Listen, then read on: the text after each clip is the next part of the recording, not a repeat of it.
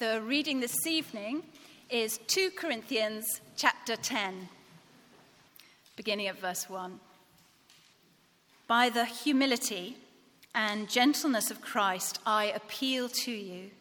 I, Paul, who am timid when face to face with you, but bold towards you when away.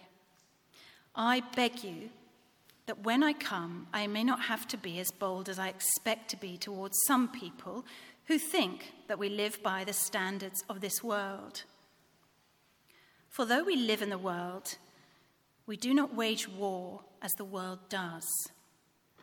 The weapons we fight with are not the weapons of the world. On the contrary, they have divine power to demolish strongholds.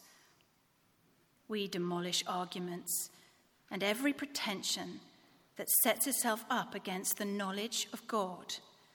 And we take captive every thought to make it obedient to Christ. And we will be ready to punish every act of disobedience once your obedience is complete. You are judging by appearances. If anyone is confident that they belong to Christ, they should consider again that we belong to Christ just as much as they do. So even if I boast somewhat freely about the authority the Lord gave us for building you up rather than tearing you down, I will not be ashamed of it. I do not want to seem to be trying to frighten you with my letters, for some say his letters are weighty and forceful, but in person he's unimpressive and his speaking amounts to nothing. Such people should realize that what we are in our letters when we are absent, we will be in our actions when we are present. We do not dare to classify or compare ourselves with some who commend themselves. When they measure themselves by themselves and compare themselves with themselves, they are not wise. We, however, will not boast beyond proper limits, but will confine our boasting to the sphere of service God himself has assigned to us, a sphere that also includes you. We are not going too far in our boasting, as would be the case if we had not come to you, for we did get as far as you with the gospel of Christ. Neither do we go beyond our limits by boasting of work done by others. Our hope is that as your faith continues to grow, our sphere of activity among you will greatly expand, so that we can preach the gospel in the regions beyond you.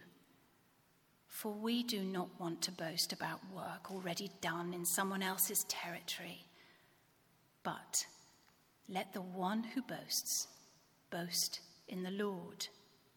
For it is not the one who commends himself who is approved, but the one whom the Lord commends. This is the word of the Lord. Thanks be to God. Thank you very much, Ray, for reading. Evening, everybody. It's lovely to see you, and particularly lovely to see a number who I haven't met before. My name's Josh, and I'm on the staff team here at St Ebbe's. And if we haven't met, the question I'm going to begin with is going to sound a little bit weird, because I'd like to ask you this question.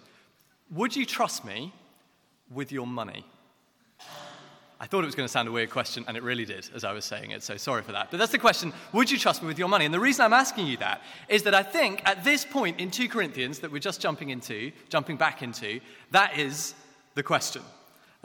We're coming back into this letter after a little while away from it, and I don't know if you remember very much of 2 Corinthians from the last time that we looked at it, but the rough kind of backstory is that the Apostle Paul, who wrote the letter, had founded this church in Corinth, and there's a lot that's going really well about the church. They are right up for living as Christians, and Paul thinks that's great.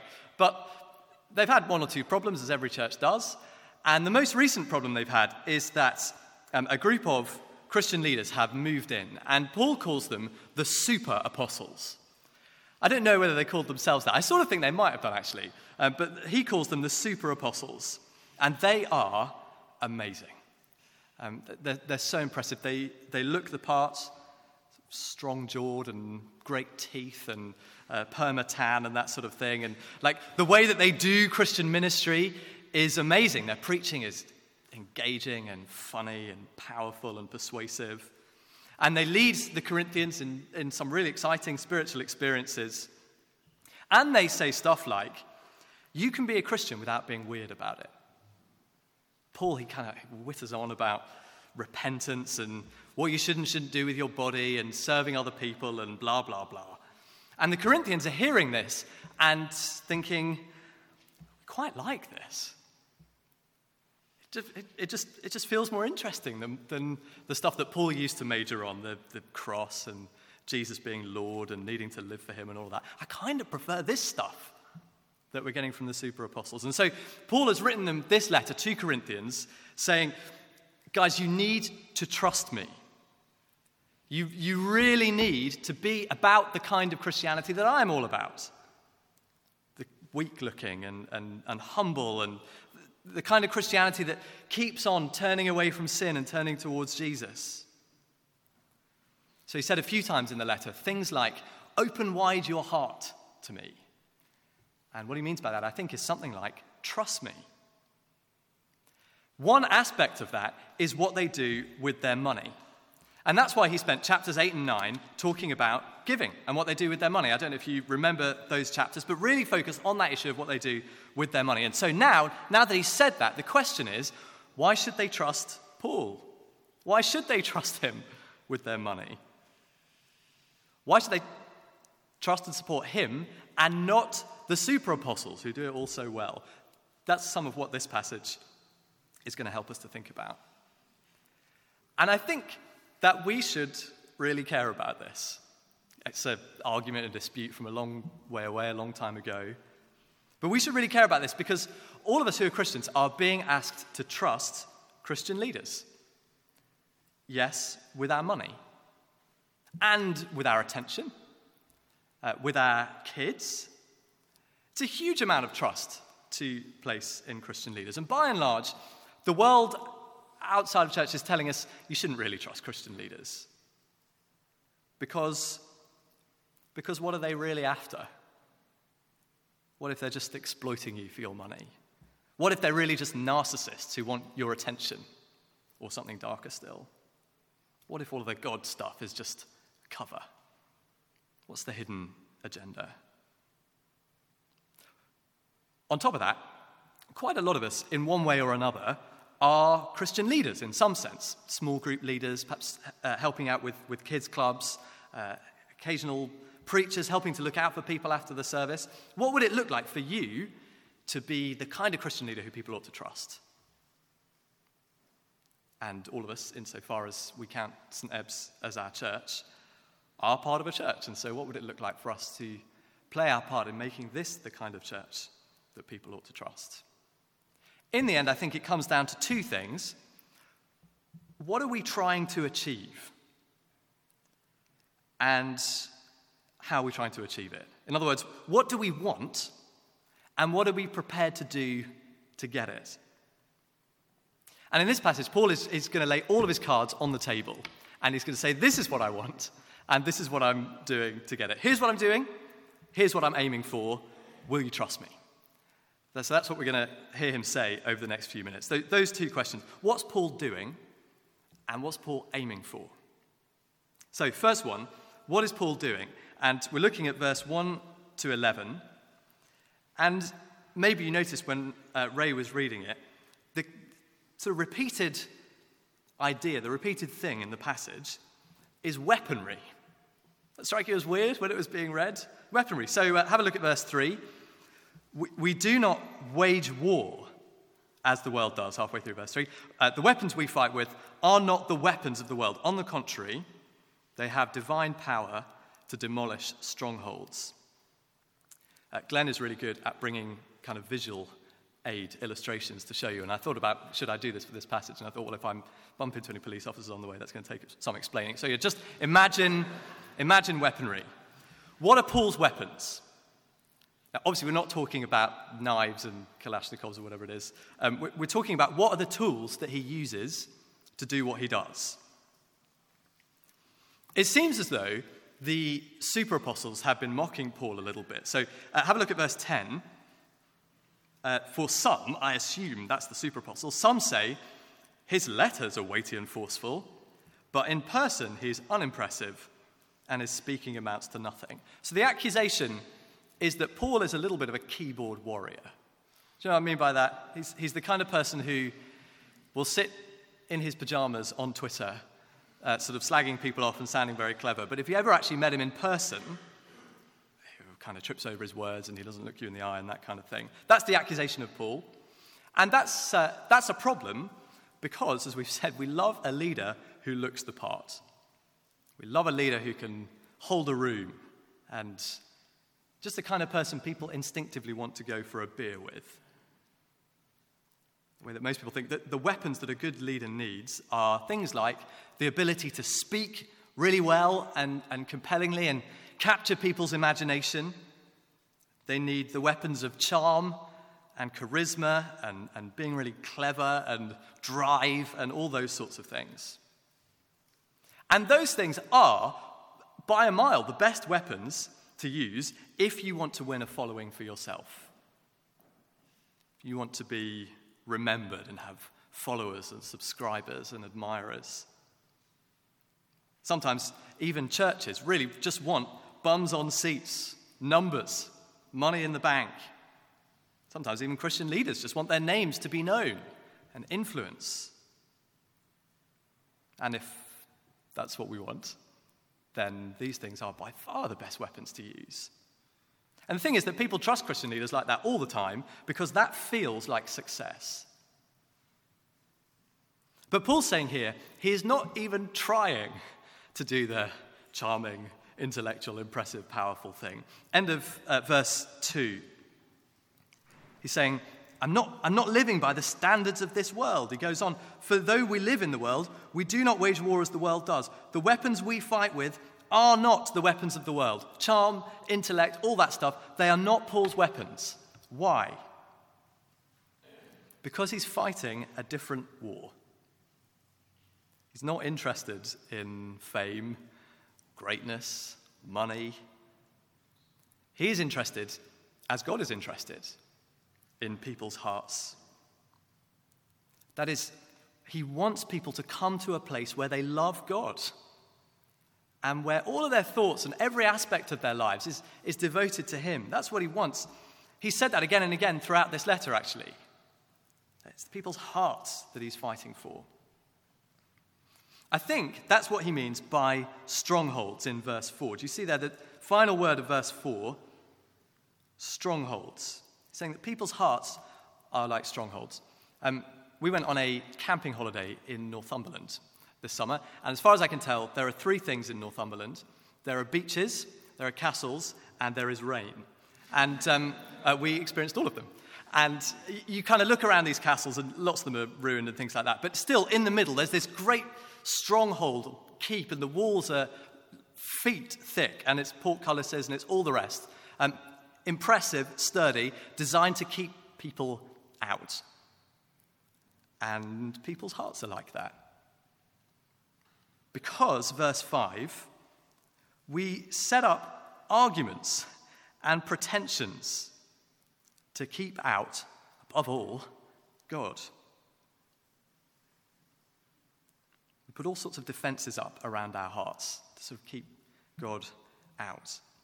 But Paul says he has got a weapon that can lay siege to a human heart and bring it to a point where people love Jesus and where all of their thoughts are obedient to him. What are his weapons?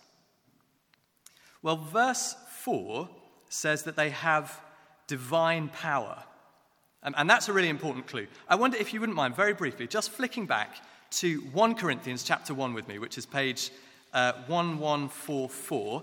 Keep a finger if you've got enough fingers in 2 Corinthians 10. But come back to 1 Corinthians 4:4.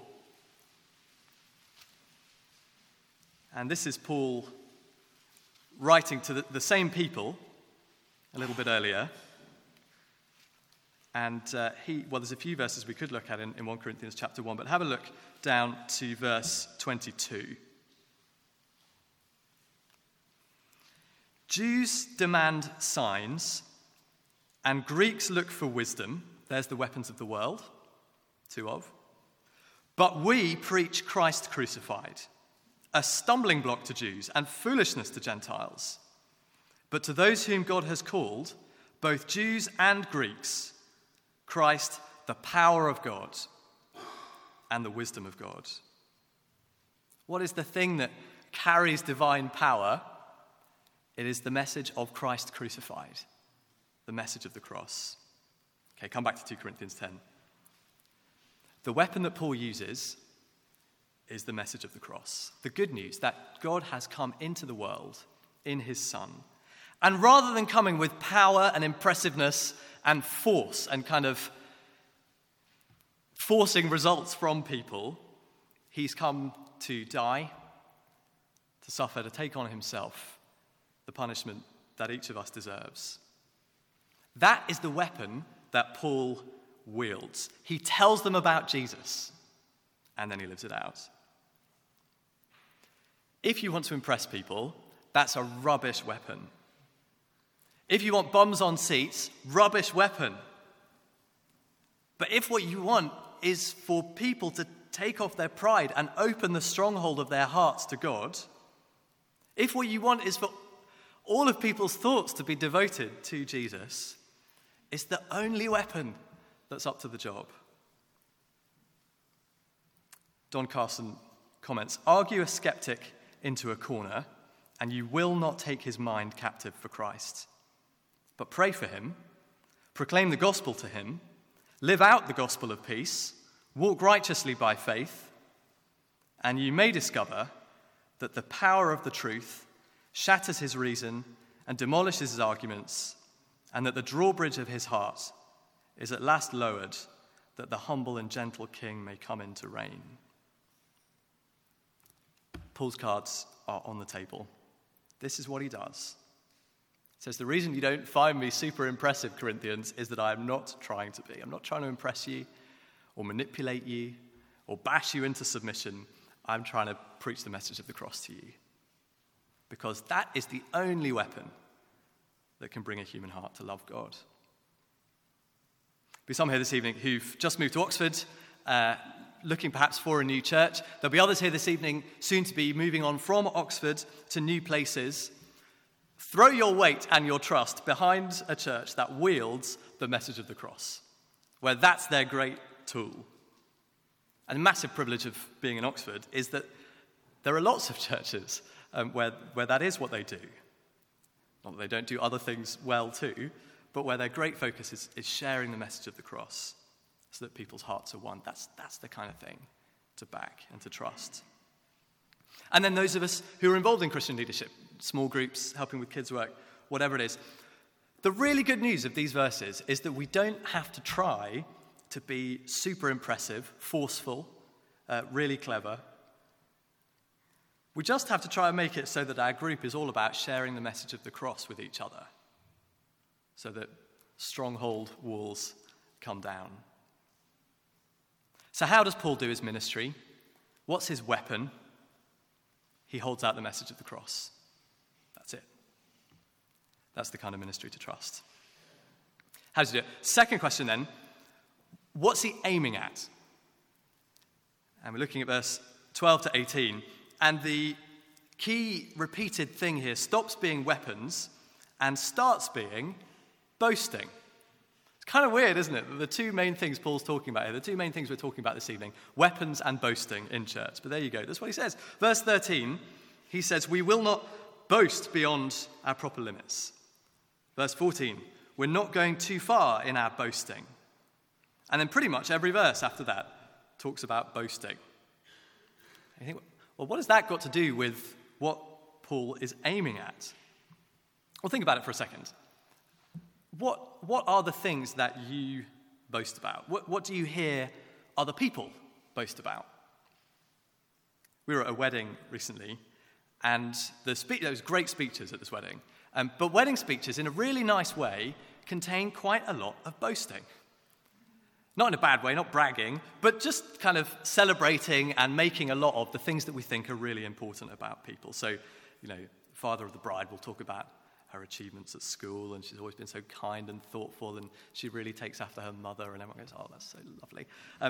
It's boasting in a good way, saying these are the things that we value and appreciate and aim for in life.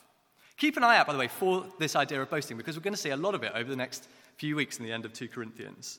Paul is going to say weird things about boasting. He'll say things like, I boast in the things that show my weakness. Ever heard anybody boast in something like that? But this is a massive question in whether we're to trust Paul, whether we're to trust a Christian leader. What do they boast in? What do they value and aim for and really want? And it's going to help us again to see the contrast between Paul and the super apostles that we've heard about. Remember, Paul has founded this church in Corinth. That is, he came into a city where there weren't any Christians, and he preached the gospel, and some people became Christians, and then he started this church. And then it seems a little bit later on, super apostles moved in, and they started claiming credit for all of that stuff. So it might be that they started another more impressive church just down the road.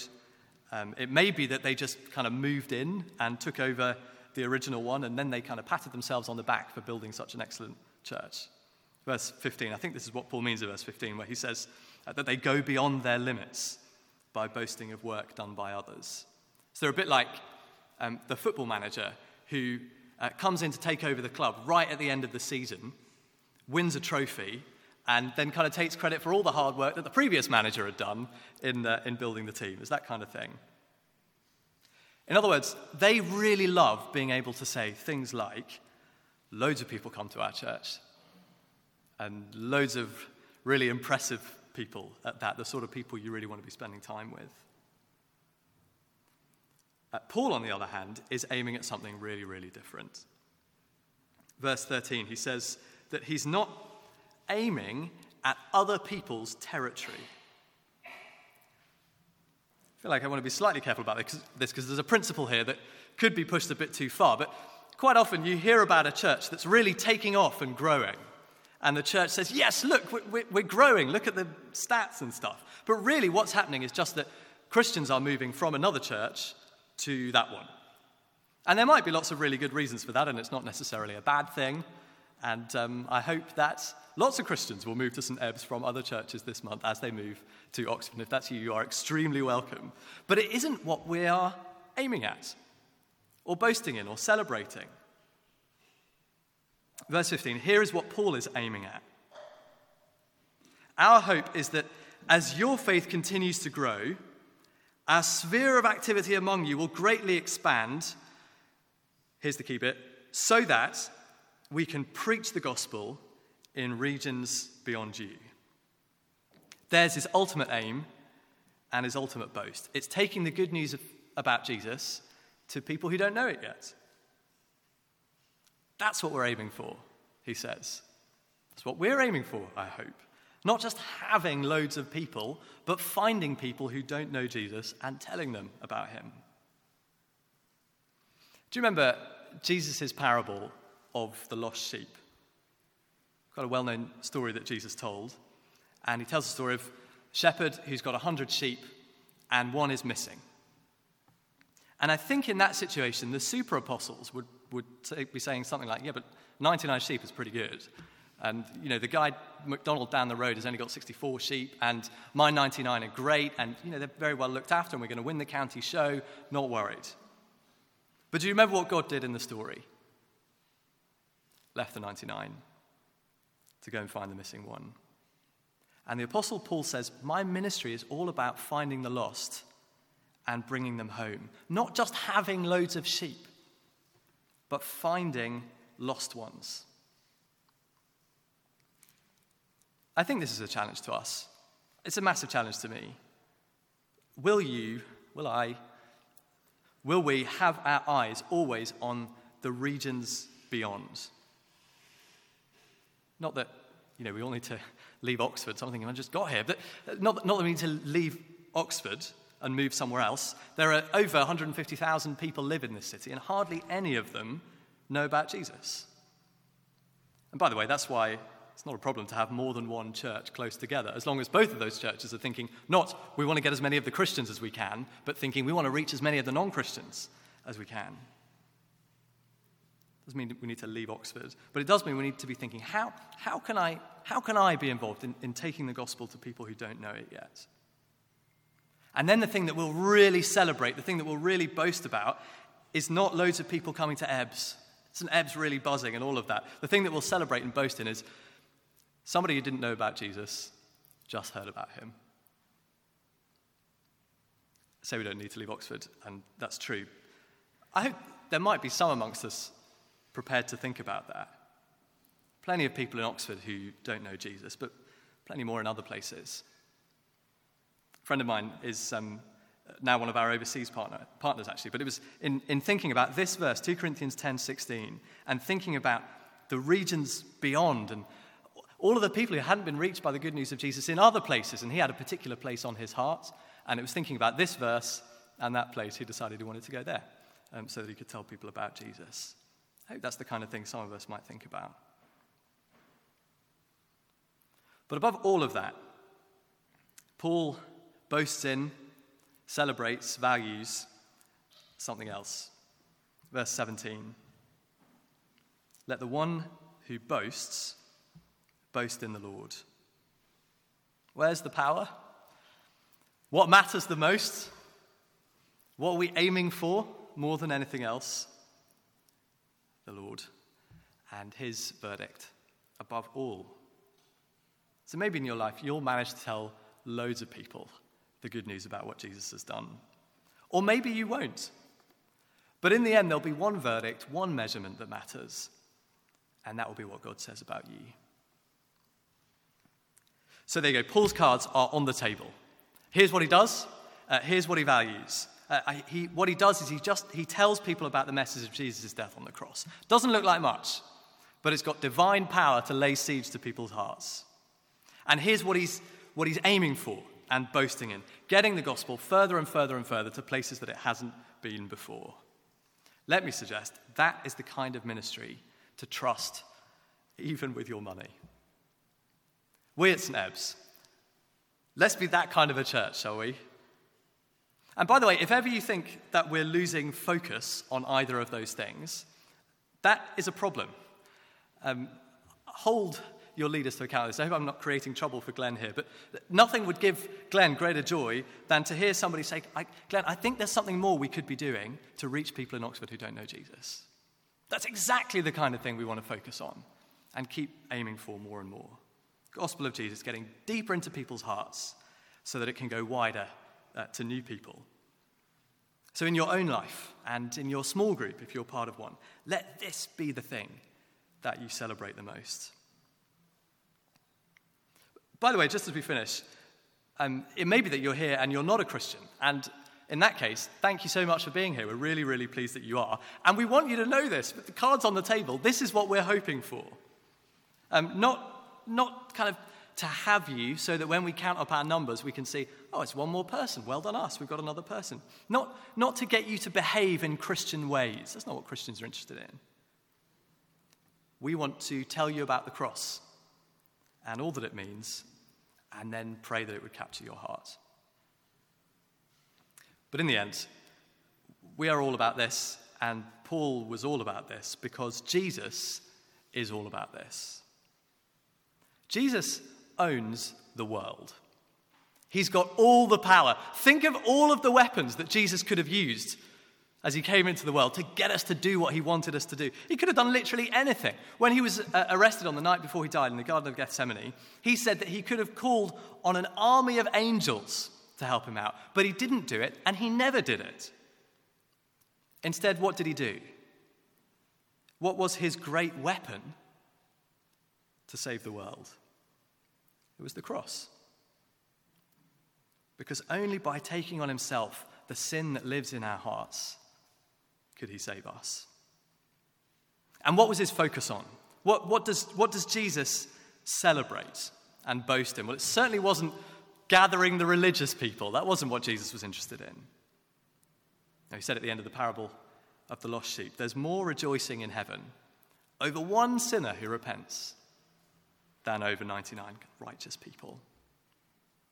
So the message of the cross is our weapon because the cross is heaven's weapon. And the gospel going further and further and further is the thing that we boast in because it is the thing that heaven rejoices in, even today. And so Paul says, let the one who boasts boast in the Lord. Brief moment of quiet, and then I'll lead us in prayer. Father, thank you so much that when you sent your Son into the world, he came to die, that his great weapon was not anything that it could have been, but was the cross, out of love for our sake. And his great priority was the lost, so that even people like us could know you and know your love. And we pray more and more that you would help us to shape our lives and our church life around those great priorities, and to back with all our hearts ministry that does the same. And we ask in Jesus' name, amen.